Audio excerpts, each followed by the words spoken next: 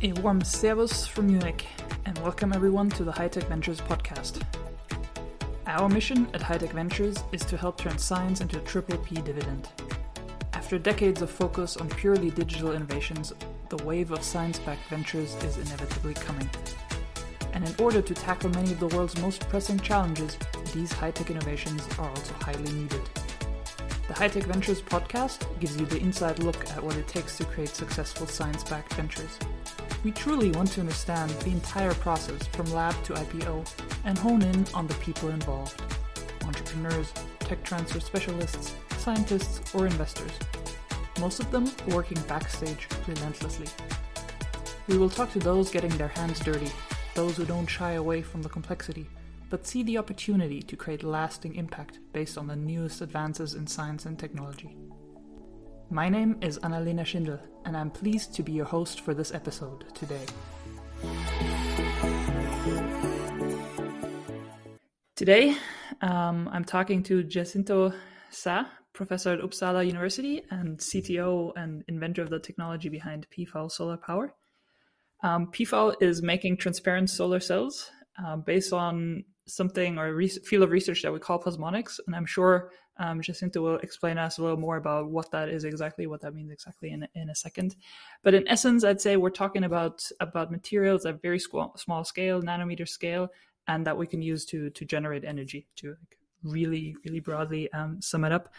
Jacinto is originally from Portugal, and as far as I know, has studied more or less across all of Europe in a lot of different countries. Now he ended up in Sweden, based in Uppsala, and I'm very curious also to hear about how that ecosystem helped him build his company and where he is today. So it's great to have you join me today, Jacinto. Yeah, it's a pleasure, and I hope I can shine a little bit of light into what happens in Definitely. Before we jump into sort of the research and technology, I'd love to start with your own journey. And as far as I've understood, sort of a key insight for what you're working on today happened actually during your time at EPFL in Lausanne. But maybe we can take even another step back and sort of tell us a little bit about why chemistry at all, and how did you end up in plasmonics research? Like, what got you excited there? Yeah, my career, I think, sometimes touches a little bit of what has become the career of many people. Is you want to do science, but you're not knowing very well where the science is going when you're young. But also that funding does now change quite quickly from area to area. So I started actually as, I was even telling this a minute ago to somebody doing organic synthesis, and I never thought I would ever go back to organic synthesis. And now I'm doing with the plasmonics also organic synthesis. And then from there I went to Austria, and that's where I started working in CATAUs, very classical environmental remediation CATAUs for water,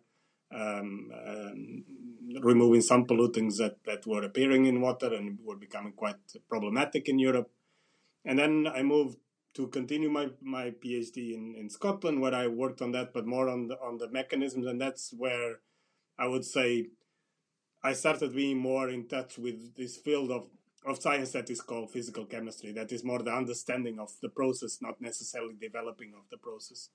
And then from there I went to Belfast, still working in environmental CATAUs, but then more related with the automotive industry and of course the car catalysts that we now have in our cars. And again, understanding how some work and how they deactivate, but then also how to develop the next generation, since we have very strict legislation from the European Union coming almost every 2 years. So always these catalysts have to be redesigned and improved. It was there that I started working with X-ray techniques as a way to kind of look into these materials under working conditions, because of the type of radiation allows you to really see inside of reactors, if you want to put it like this.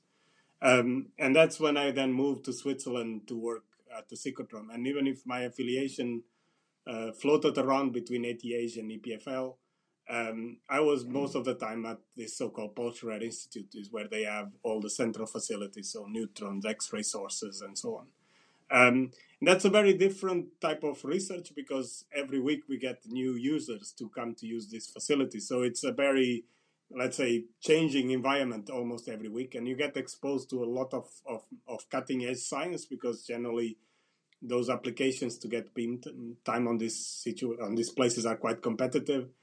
but also it was when I started defining a little bit what I would like to do. And at the time, I really got interested on the idea of using light to drive either primarily reactions, but to convert light into something that you can make afterwards some product with. And coincidentally, it was at the same time that I got introduced into plasmonics. And at the time, there was very little understanding about the plasmonic phenomena. There was belief that you could drive a lot of what we call thermal process with plasmonics, which are being used for all kinds of things, including like cancer therapy. But the part that we were interested was really this electrical charge. And my last years there were really about proving that that electrical charge is actually formed. And since there was a big, I would say, not disbelief, but the idea that they were formed was mainly as a kind of a construct for justifying the thermal part and all the other applications that the people are already developing for years. And since then we proved it, and it was also coincided that I got a position here in Sweden. So there was an open call to start this so-called tenure track procedures that you now have almost everywhere in Europe, but it was very popular in the States. And Uppsala being the biggest university in Scandinavia, generally they pioneered the things here, and it was a big competition. So it was 10 open positions for all areas of hard science, and they had almost 1,000 people applying. So it took quite a long time to be decided, but then I started, and it was basically, it coincided when I had proven that you actually do get electrical charge, and gave me the opportunity then to come here and start looking what can we do with this, and what experience, what other things can you imagine doing with these materials now that you know that at least they are formed. And then of course joining here, my idea was always to stay on the academia. I would even argue that never really had much interest in working in photovoltaics. It was really the material that made me start working in photovoltaics. It was not the other way around. So idea was to try to see what can you actually do with these materials. Is it purely fundamental that you can study, which have interesting properties, or can you actually develop something? And here we have a unit that actually has been for a very long time working on the whole topics of energy. So from storage, which we have a very big unit on batteries, but all the way to even what we call artificial photosynthesis, that has now call a center, actually not anymore a consortium, that has been running for almost 30 years, looking at fundamental aspects of it. But of course, this topic now became very important and actual as a way to produce renewable fuels, but also the areas of solar cells. And my group here is working both on the chemistry, so developing chemical processes with them, but also on the photovoltaics. And what I was saying is that actually was the material that made me move into photovoltaics. It wasn't really a topic that I ever thought I was going to work on at the start. Let's talk about photovoltaics in a second. Let's maybe talk about plasmonics first. Yeah. Maybe you can explain it to us non-physicists, half physicists, those with a little science knowledge, but definitely not enough. Yeah, I think that the most important thing to understand is that, of course, these are materials that work on the completely different physical principle, and because of it, there is properties that are unique to them, and there are things that are unique to them that you can do with those properties. But any photovoltaic technology today that we know, from the old silicon all the way to the most advanced organic photovoltaics and perovskites, they work in a kind of with two principles. You have an energy gap material, that's the energy you're going to absorb. If you basically send a photon that doesn't have, which is the unit of light, that doesn't have enough energy, that electron cannot be promoted to create basically an electrical charge that then will lead to current. But if the photon also has more energy, it does promote, but that excess energy is lost as heat. And then the other property is that one photon of light will only create one pair of charge. Okay, so this is the two physical processes that are in any material that we use today. And of course, what people try to do is optimize solar absorption, which means they try to make the gap as small as possible. But because the gap also defines the voltage of the cell, there's a limit you can go. And that's why you get this, what we call this theoretical limit of 35% efficiency. That is, as you predefine that gap, you cannot absorb completely the photons and use all the energy of the photons. And that for me was always a bit of almost like a ruse. Is there a way that you can go around that? Doesn't mean that you can make 100% solar cells, but can you find a physical mechanism that would allow you to not lose any energy, because you lose the energy of the gap and the excess energy of the photon. So plasmonics are metallic particles, so they don't have any gap. It's a continuum of between where the electrons are and where the electrons can go. So that means that you're not going to use any energy to transfer them. But as a metal, they will be moving up and down very easily. You don't really create enough, let's say, voltage to do this. So the way that you can imagine the process is, imagine if you have a very still lake and you throw a stone in the middle of the lake. So then, of course, what you would see is this kind of ripples being formed and moving away from where you throw the stone. Now imagine you do the same thing, but you throw a stone inside of a box, so that there is liquid inside of the box. You throw the stone, the ripples, of course, get formed, but they are confined within that box. So they hit the box and they come back to the stone. As they're coming back, they interact with other ripples that are still moving away. And you will see these splashes of light. This is quite similar to what is happening on the kind of atomic scale with the plasmonics. You basically, the light is your stone. The light will basically make all these electrons move back and forward. But as the light goes through the material and leaves the material, they will lose that kind of pendulum that is forcing them to go back and forward. And they will start colliding with things. And of course, because they are very small, what they will collide a lot is basically the boundaries of their size, of their dimensions. And in that process, they will lead to the formation of what we call hot carriers, which means that the material itself doesn't give you the voltage, which is what normally you get from the gap material. The gap defines the voltage of the cell. Here is actually what you use to extract those charges that will give you the voltage. The other thing is that because it's a metallic structure and there is no gap, the biggest problem with plasmonics is not the generation of carriers, the efficient use of energy, because no energy is lost, is the fact that those carriers only survive a very small amount of time. So we're talking about a few picoseconds, which makes it quite challenging to extract them. Where the other materials, you normally use extracting layers more to improve efficiency. The lifetimes generally are long enough that you are able to extract them rather well. In plasmonics, you have to come up with solutions to extract those carriers very quickly, because if you do not do that, what then leads is that they recombine and they form and they generate heat, and a lot of heat. And it's also sometimes difficult to explain to people when I say you can have up to 800 degrees C being generated, but it's not like a heater that gives 800 degrees C continuous. It comes really as a punch of energy. And that is what basically people are using to kill cancer cells and so on, because you can shine a laser, you can create this heat very local, and that amount of heat, even if it's for a very small amount of time, is sufficient to, of course, kill anything that is touching. Super cool. This was really good to understand, like very, very tangible. Now, very early on, you told me this is not about solar panels. Like this might be sort of what everyone thinks about when they look at PFAL solar power. So you have this material with these like very specific properties. What's the ideal use case, and how did you decide where to start and where to go? As I said, you don't lose any energy, because again, each nanoparticle has basically their own specific absorption. So we have nanoparticles that absorb the green and have nanoparticles that absorb, which means that if you want to absorb the entire optical spectra, so the solar spectra, you actually have to use several particles to be able to cover all those range. The other thing that is unique about plasmonics is that they have an enormous light absorption. Actually, the light kind of bends towards the particles as they get absorbed. So when you put these two things in together, of course, you could imagine making a very dark solar cell that would absorb all the light and be able to extract as much as possible charge from it. And that would be a classical solar cell application.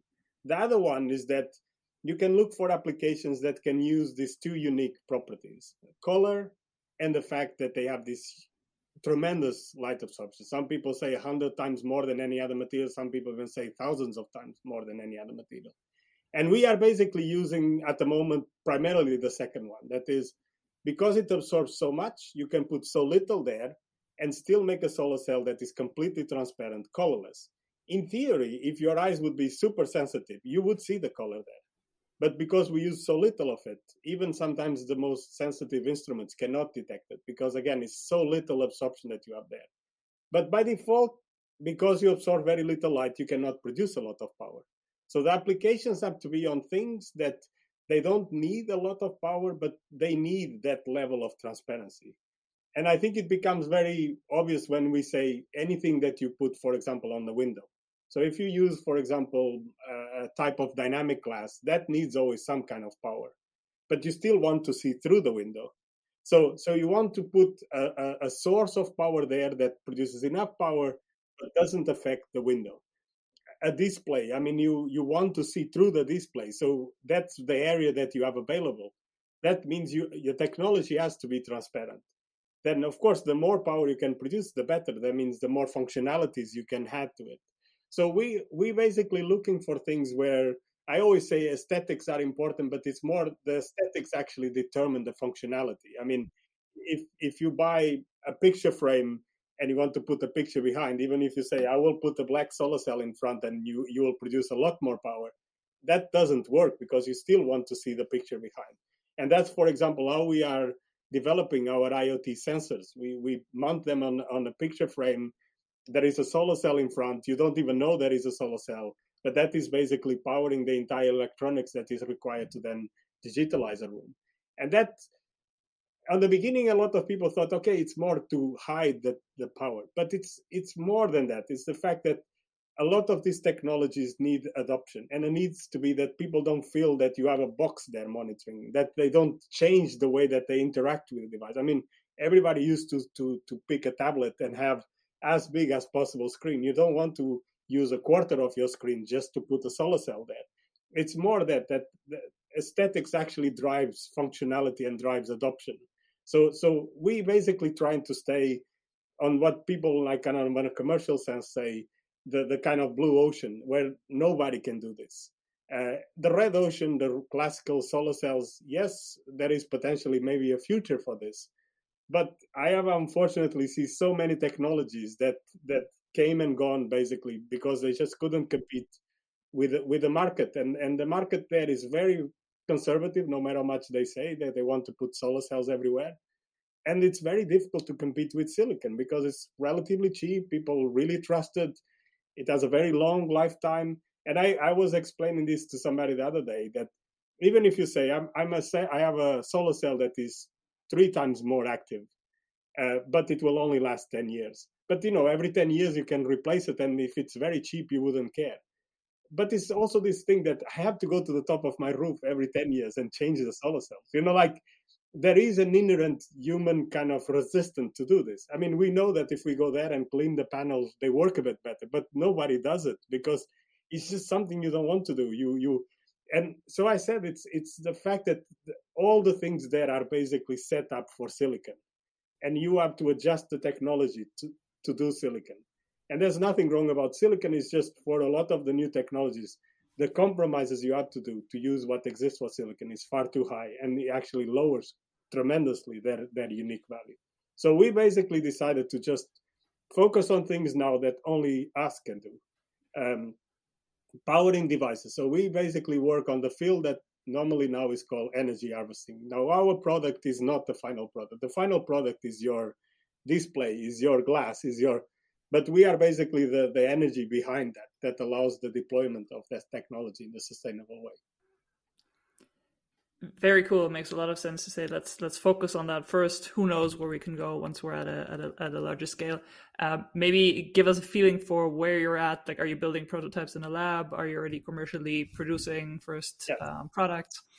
We have identified primarily 3 verticals that we are working now. So the dynamic glazing, that is about trying to minimize the use of cabling, so then they can also go into the retrofitting market, which at the moment is difficult for them when they have to pass the cabling. So there power is not, they don't need a lot of power, but they need, of course, power directly built in the glass, so they can easily come and just replace. The other one, so in that case, for us, we have validated that we have enough power, but we have to, this is now has to be scaled up in size, because we were making very small cells, maybe up to 5 by 5 square centimeters. And of course, they are meter square type technology. Then there is the so-called IoT sensors. This is about powering basically these sensors that we are installing in all kinds of things, but maybe more conventionally in housing to monitor parameters. We developed this prototype that is on this picture frame. A little bit, to be honest, out of luck. I wanted to hide the electronics. I saw this picture frame in IKEA, and I thought, well, we can drill some holes. And I was very surprised how much the real estate liked it, because, and again, sometimes is where you don't have this in the university, is that we built that as, which for me looked not that impressive, but they just saw it completely different. They saw it first is a picture frame. Nobody knows that this is a mobility device, which is already a nice thing. But the other thing is that it was all contained, which means we could have a pile of them and a janitor could just go around and put them in the rooms. And we really didn't thought about that. We just thought that, you know, it's just a way to hide that it doesn't look so ugly. So this and that basically is about increasing the lifetime of batteries. Is those single-use batteries, if you either compromise, either you don't measure very often, but then the data doesn't have such a good quality, or you measure very often, but you have the penalty to replace batteries. And you, of course, want to do both. You want to measure at least for every 5 minutes or even more, and have the system lasting at least 10 years, because that's where more or less the electronics would require anyway replacement. And we have demonstrated that actually if you measure very often, like every minute, you can actually start what a lot of people talk today about added value. For example, we do measure like temperature, humidity, pressure, and light. But if you measure very often, you can use machine learning and predict things like occupancy, which became quite important, for example, during pandemic, especially if you have places that are rented and they are not being used. How do you know they are not being used? And then the last one is this so-called e-paper display. So this is things that you will see, for example, in the supermarkets on the prices. They, of course, are becoming smart in the sense that you can change the prices, but also because there has been a huge development on this area that they can do color now. So you would be amazed actually of the quality of the display that you get on this already with color. But they are extremely low power, which means that you can really think about having harvesting energy to power it. So you can imagine all the way to the Kindle that you can be outside reading and basically having your Kindle be in power for much longer. And most of these things is about extending lifetimes. It's extending that it becomes not cumbersome for you to all of them require an increase slightly in size, except maybe the electronic shelf labels.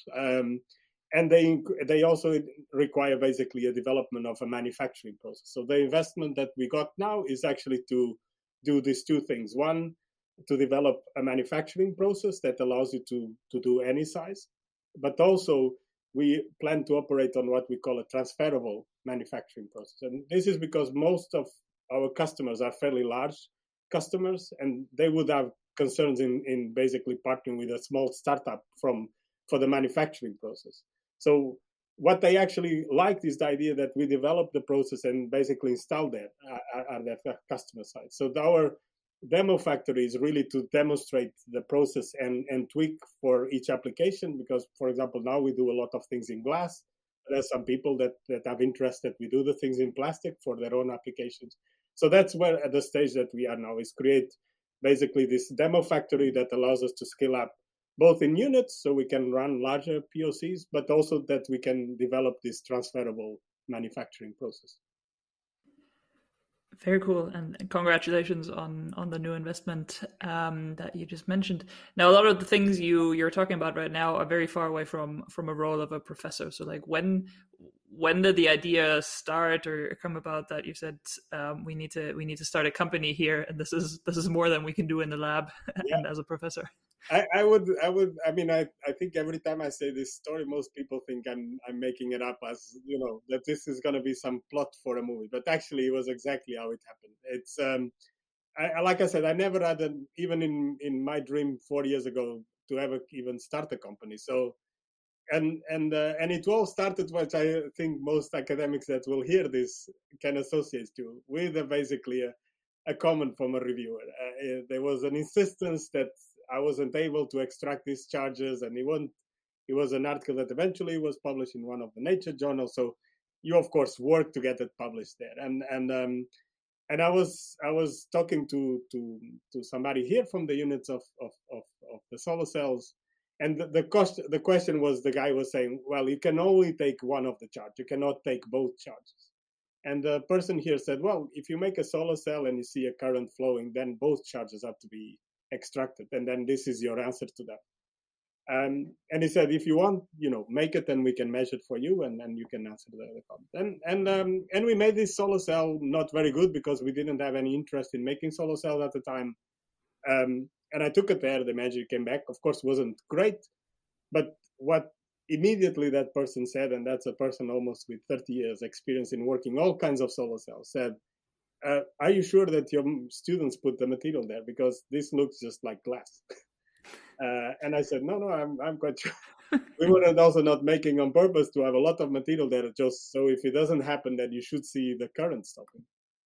And he said, yeah, but even not having too much material, there is enough power being generated for something that shouldn't have any power being generated. You should really look into this.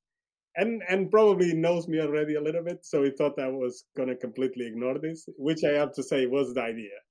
And then basically 2 weeks later, he came and said, you should definitely look into this, because, this is not something common. And luckily in Sweden, we have a very unique type of system. So IP always belongs to the inventor. So that means the university itself would be seen as not having a direct incentive to help you out with any kind of IP. But as a university, we have basically three missions: teaching and research. I think that's quite easy to understand. But the other one is called societal. And then you have everything from outreach all the way to creating innovation and so on. And the way that they think here is very circular. In a sense, they actually have a lot of help to the academics to file for patents. And that basically is the thought that if the patent is very successful, you're going to make money, and the money will be fed back as taxes, and this is how we pay our education. So they think this is it. And then we went to the process that we went to the innovation office here. They discuss, and I think they have this very well kind of already filed down. Of course, they want to talk to us, not just to say, okay, we're going to pay for this, but asking us, what are you thinking about this? I mean, filing a patent very often will bring you nothing. There is no people that will come and pay for the patent unless it's something very obvious that needs that. And especially in the photovoltaics, they know this very well, since we have all the photovoltaics being researched here, that if you don't do anything with it, nobody's going to come and buy. And then they ask us if we would like to join the incubator. The incubator here is quite good, build a lot of its reputation on life science, but it's also now going into deep tech, and there it was basically where we start maturing the idea of the company. And of course, as a solar cell, you think about the power, and then a lot of the things that we basically thought would be possible, like anybody think, but if you have the solar cells everywhere in the glass and you have a lot of glass, you're going to produce a lot of power. But it's still the cost per watt, and the cost per watt now is still very cheap, even now with the situation that we are experiencing. That means the technology has to be very cheap, and it has to last for a very long time. Two things that is almost impossible for a new technology to ensure. We don't have the value of doing things in scale, which means it's always going to be fairly expensive, and we don't have the track record to say, yes, we can guarantee that this is going to last 30 years. And it was actually by talking to a lot of silicon companies that they actually been through this process 20 years ago, 30 years ago, that said some actually went bankrupt because of that, because they couldn't guarantee that they said, are you sure that this is the best place to put your technology? Because in the end, we have all these fancy ways of making silicon, but still most of our products is this black silicon that you put on the thing. And it was really there that we start it came this idea. This is going to be for energy harvesting, and we were lucky that maybe 5-6 years ago this became a topic. It became something that people realized that we need to produce some energy locally, where we are basically feeding to these IoTs and so on. And then, of course, that I think was all the plan, that at the end of the process of the incubator, we would create a company. And it was clear nobody was going to create it for us, so we had to create it. And that's how it happens. But the process was really completely random. I wasn't not at all even expecting this. My thought was, after this process, I will realize, no, I want to go back to my research and I don't want to do this. But I thought actually that I actually had almost a moral duty to do it. Like, it's not so much about what potential economical reward you get out of this, but when you realize that actually you will be actually slowing down something that you think is actually quite important, and that I worked all my life to try to push sustainability and so on, to actually now not doing it is actually being as bad as the people that already say, I don't care about it, I want the world to explode. So it became really like we have to do it because we actually have a moral responsibility not to do it. How do you see your role in that company? I mean, you're still a professor at Uppsala University. Yes. How does that work together, and how do you see that also changing maybe in future? Yeah, so I mean, it's changing right now. I mean, the investors that come in still see this very much as a platform technology. They see that there's a lot of potential because, again, 4 or 5 years ago, there was no such thing as a plasmonic photovoltaic. But you also can use the effect to do other things, like it's self-sensing and doing wireless communication and so on. So they want me to, of course, to keep spearing this, because I am an authority on this topic, and it will be difficult to find people to come and do that. And naturally, the commercial part of the company will start getting their own legs and develop. I mean, the next stage, this development of the process, and it will also be things that I don't have the capabilities. Of course, I will be very involved on inputting and things that we learn on the process, but this is a completely different type of skill that I don't have, and so even to have these two units physically separated, I mean, we will be quite close, but the demo factory will be in its own laboratory and his own facilities, and where the research will continue here at university. And I think more and more what they there's been back and forward what will be my new title, but it's it will be something around as the inventor part, because the idea is to continue pushing the technology to do other things with that technology, while feeding, of course, the commercial side, because they will for sure find problems when you start making them bigger, or if you want, and things like we haven't yet explored, like what about if somebody wants a green solar cell, because for some reason we have not explored, for example, that part of, and we see a lot of potential applications for this, because you have a lot of situations, like, for example, in agriculture, that you want to get rid of certain parts of the light, but not other parts, because you want the plants to grow. So, but you also need power in greenhouses and so on. All of this, in a sense, has to be developed, and it will be a little bit in between both of them. Some of things is about, why don't we put a little bit more green and less blue, for example? But other things are completely new stackings, completely new architecture that we got, and that has to be done at the university, because the facilities we need, that we tend to look for these things, are like ultra fast lasers and so on, that we will never have that capabilities at the company, and it doesn't make sense to have that capabilities at the company, unless the company really grows enormously, that wants to have their own R&D unit. Let's hope it does at some point. But maybe a last question to dive a little deeper into those roles, because I see a lot of researchers having a tough time letting go of something they built up for years. Now you're saying very deliberately, well, I know that I'm not going to do the commercial side. Maybe you can also elaborate a little bit on.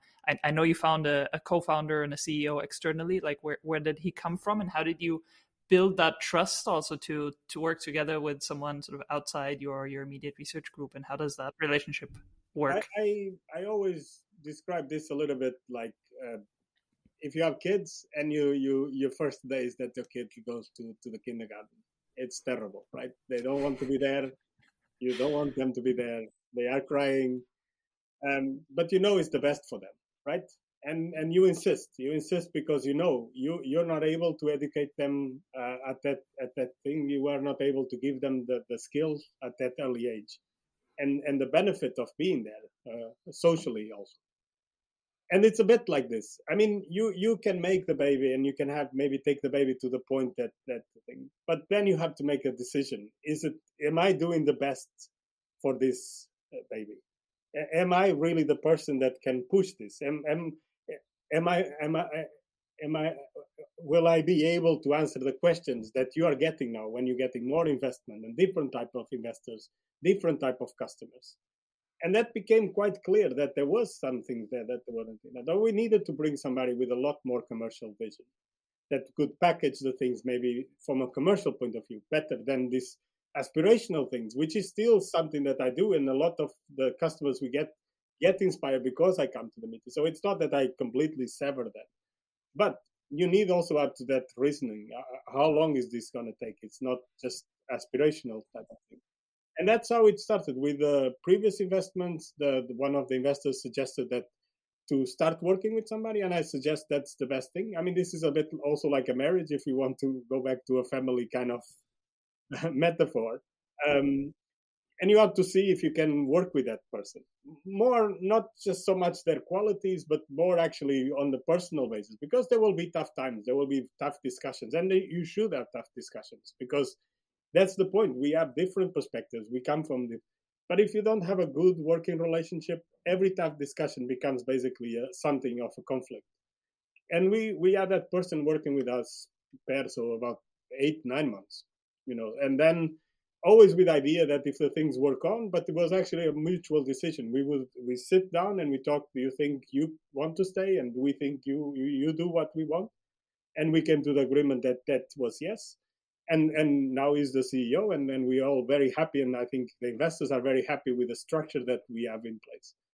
So I think it's all about measuring your capabilities. And I know that a lot of people say, oh, but that's difficult. But I think all of us, to be honest, academics, we are very good at monitoring what we can do, because that's why you sit on that part. You don't do something else. To suddenly say, well, you never did this before and suddenly you can do it very well. I'm not saying there is people that cannot do it, but the likelihood that you can do it is very small.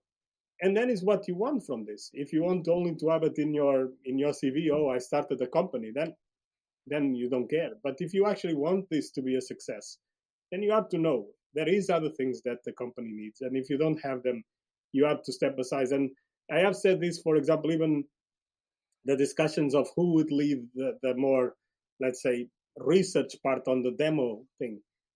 If the title of CTO helps hiring the best person, I don't care about that title, because I want the company to succeed.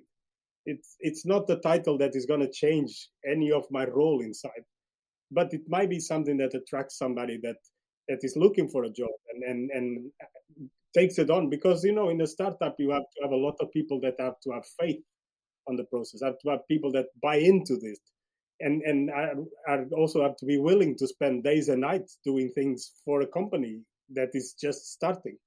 And if having that title allows you to get that person, so be it. So I think people have to think on what are they trying to achieve, and if they are the best. And I'm sure any academic, at least most of them, they know. I mean, when we need some new skill that we really need in a thing, we try to hire a postdoc. We don't try to learn it ourselves. Maybe we go and read a few papers, but very quickly realize this needs a lot more knowledge than we can actually bring it in very quickly.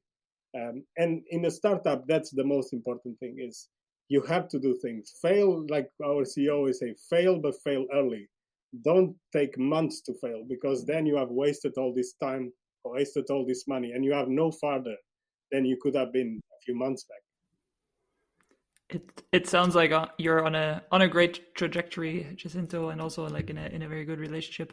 I'd love to talk more. I want to honor your time. I'm gonna. No, it's not another 15 minutes if you want. Are you sure? Maybe we can. Yeah, let's dive a little more into that role setup then. I mean, tell me a little bit about Per's background too, and what you learned from him, and how sort of that mutual relationship has been valuable for you as Yeah. well. So he's a very serious entrepreneur. I mean, I think he was CEO in about 11 companies. He actually was one of the first persons to sell software for the internet. So he had a SaaS company in New York, and then fairly successful. But then, like you said, curveballs happened. Like for example, the 9/11, and then a lot of people wanted to relocate back to Sweden because they didn't feel safe on that environment. Um, and he has done this journey many times. And what was, I think, there is things that you say on the first meetings that immediately you think that's a person that gets it, because the way that we were always thinking in operating was kind of a license way that we basically license the technology and sell the active material, which is the uniqueness that we have. And he immediately said, this is basically a method a little bit similar to like Epson or something like this, that give you the machine almost for free, but then you have to buy the cartridge. Immediately that thought, even without knowing anything about the technologies and what you can do with the technology, and that you immediately grasp that. I think those are things that you should really look for when you're interviewing a person that is going to have such an important role. And then the other thing is, of course, I always say build a flat organization in the sense that everybody should be open to say whatever they want, but respect the positions. He is the boss now. I mean, I understand that, but if you have a very good relationship, you don't feel it as the boss. But if push comes and shove, right, he is as the last thing, and you have to trust it that he's not doing this to offend me, but he's doing this because he thinks it's the best thing for the company. And that's why you cannot just hire the person. You have to work with that person. You have to see, and it has to go from both sides, because they also see, okay, this person is really not allowing to let go here. And they also have to see it. Is it really something that I need them to let go? Or is it something that I can coach them to do it better, but then they can do it and I don't need to focus? Because everybody will have holes on their own capabilities, no matter how experienced they are. You can only build that if you have a trust relationship. If you're very clear from day one, this is the things that I really get quite offended if it happens. And again, it has worked very well, and we have days that maybe we had heated arguments, but like I said, 2 hours later we said it's been decided, and that's how it works well, because there's no way that we're going to agree in every single thing. But if we know that anybody saying an opinion is really, that opinion is not to offend you, is not to think, it's for the best of the company. And again, trust the process. I mean, in the end of the day, if you hire somebody that's supposed to be overqualified for a certain job, that means they know a lot more on that than you. Have done that more than you. That's why it doesn't come to me and say, "Oh, you should do this to the solar cell," because he understands this is not in his thing. So I think, and I think a lot of academics would benefit from this. I feel there is a lot of issues in academia that could be solved when it comes to grants and so on. That people do not understand that there is no time limit. There is no, and that puts a pressure on the society, because sometimes you're working on a very fundamental topic. You think, okay, it doesn't matter what comes out of this. It's for knowledge, and that's fine. But knowledge should also be acquired in a certain time, because you cannot keep feeding something that nothing is going to come out of it. And I'm literally means nothing.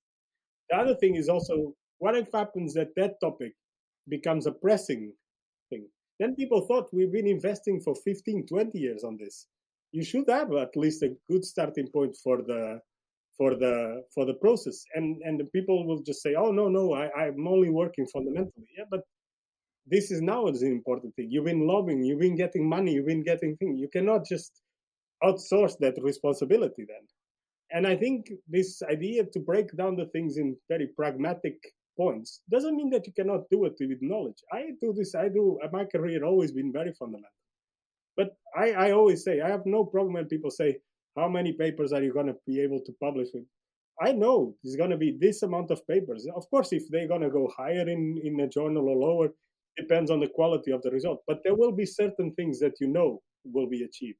And there will be certain things that you will learn. Maybe it didn't go as well as you thought. But though that knowledge itself can be gained in that amount of time. If you're not good at doing that, then I have to say this is difficult to have a position in university, because we can become very wasteful in resources. And I sometimes hear people say, oh, but we're doing this for society. Yeah, but most society doesn't know they are even paying for us. So we have a responsibility to be very, very thorough with the money that they are sending us, and actually be very grateful with the money that they are giving us without any repercussions of not using it properly. And it's funny because I agree. So there's this first part of just being thorough and responsible with the resources you get, not being wasteful, what you said. But then that next step, also translating it into something for society. Now, if I understand you correctly, it was also by chance. You were sort of registering the patent, and someone told you, or like basically pushed you towards the incubator and said, "Don't you want to do something with this?" But maybe you have sort of a thought there for your fellow researchers and professors, like how can that step be supported more, or when should someone actually reach out actively themselves as well? Like what are sort of the... I think the university here and the university, and I think Sweden in general, have realized that. So we have now, for example, something called UPTEC, that is actually an organization within the university trying to promote some of the things we are doing, and actually engaging people, and having sometimes not just a researcher, but potentially people that are investors, talking to them and say, have you thought about this? And that's an important thing. Actually explaining people the uniqueness, for example, of Sweden when it comes to IP, that if they don't do anything, the university actually cannot do anything with it. Where it's different, for example, in other countries, you could have the university, of course, all the other countries that I worked, the IP would belong to the university. So maybe then the motivation of the scientists to do something is less. But also, I think it's a realization of actually what are we committed to do. Okay, even if I say, okay, I don't want to have a company, and it could be that I just don't want to be involved in a company. But if I found something that is truly disruptive, that is really can make a difference, I have a responsibility at least to promote this to a way that somebody can come and get it. We are obliged to do this morally. And again, for me, anybody that says no, they are not fulfilling the kind of almost oath that we take when we are doing science, that we are doing this in pro of society. And if we found something that benefits society, that we just think, oh, by having a paper published that ticked my box, that's not okay. And again, it could be that, okay, I don't want to have any commercial thing, and it could be it's your own preference, but at least that you make the effort, that you put it out there, that somebody else captures it and takes it. I think we have to do this, and I'm very much in favor of all this outreach that most grants now force people to do. And unfortunately, I would say they are not used very well. So it's something like this force, but actually, it will be important that people actually do take this as a very valuable point if deciding giving or not the grant. Because if you thought, how are you going to touch society that is giving you that money, and you write something in that way that people can read it and say, wow, if this guy can do this, this is going to be amazing, then even if it's fundamental knowledge, it would make the grants a lot more let's say visible, and a lot more accessible to people that want to then exploit the technology or the things that got developed. Of course, Europe is trying to have all this open data and so on, and it's great. I would still say that it's not going to really solve the problem, because sometimes the data is still very, very, very specific, that is very difficult for you that are not from the field actually to use it. So there has to be another step. But maybe the fact that everybody can access the data at the same time allows that people can see correlations between things, can see commonalities between things, and actually from there build products and other services that come from it. You mentioned the Swedish system, and I think it's very unique. I haven't seen any other country, at least in Europe, do it that well. It feels like it opens up a lot of opportunity, because you don't have to, at least I assume, there's no negotiation needed. You can just start your company, you have the IP on board.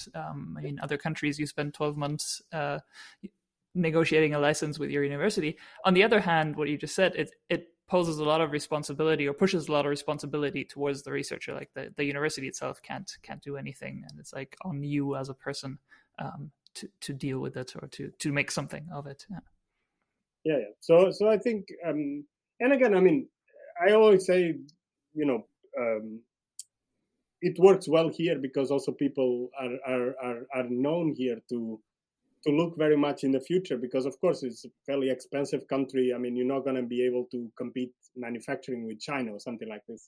So that is, and I remember when I moved here, I read this article that why Sweden was so good at placing technology. I mean, like Spotify. I still remember when I moved from UK and I heard the spokesperson for Spotify launching this, and I thought this is just another Pirate Bay in disguise. And now this is a massive company, and the reason is because they invest quite a lot, for example, on the social science. They invest a lot in understanding what mindset people are going, what are the things that are driving people. And that's why you can place products there that you would think, how is this going to work? I mean, I still get puzzled how Minecraft came about, and my kid is mesmerized with this. And this guy is from here, just made billions selling this to Microsoft. And if you think about it, he didn't make a game. He made you the ability to make your own game, which is bizarre, right? I mean, it's like you say, I'm not going to give you a car. I'm going to give you all the tools to make the car. But if you don't make it yourself, you cannot have a car. But he clearly saw that there is people. And it was the same with Spotify. I remember there is a company from here called Storytel, and I saw it in the Web Summit. And he said they only made money when Spotify came about because they are older than Spotify. That is basically an audiobook. And he said because Spotify realized people were willing to pay for content that they don't own. And this is incredible, because this is the first time that you pay for something that you don't actually physically own. And they saw it. People are willing to pay for this.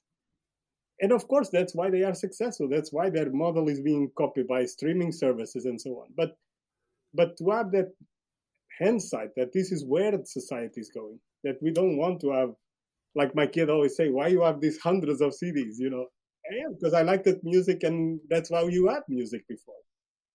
Because for him, he's 7, he finds it baffling.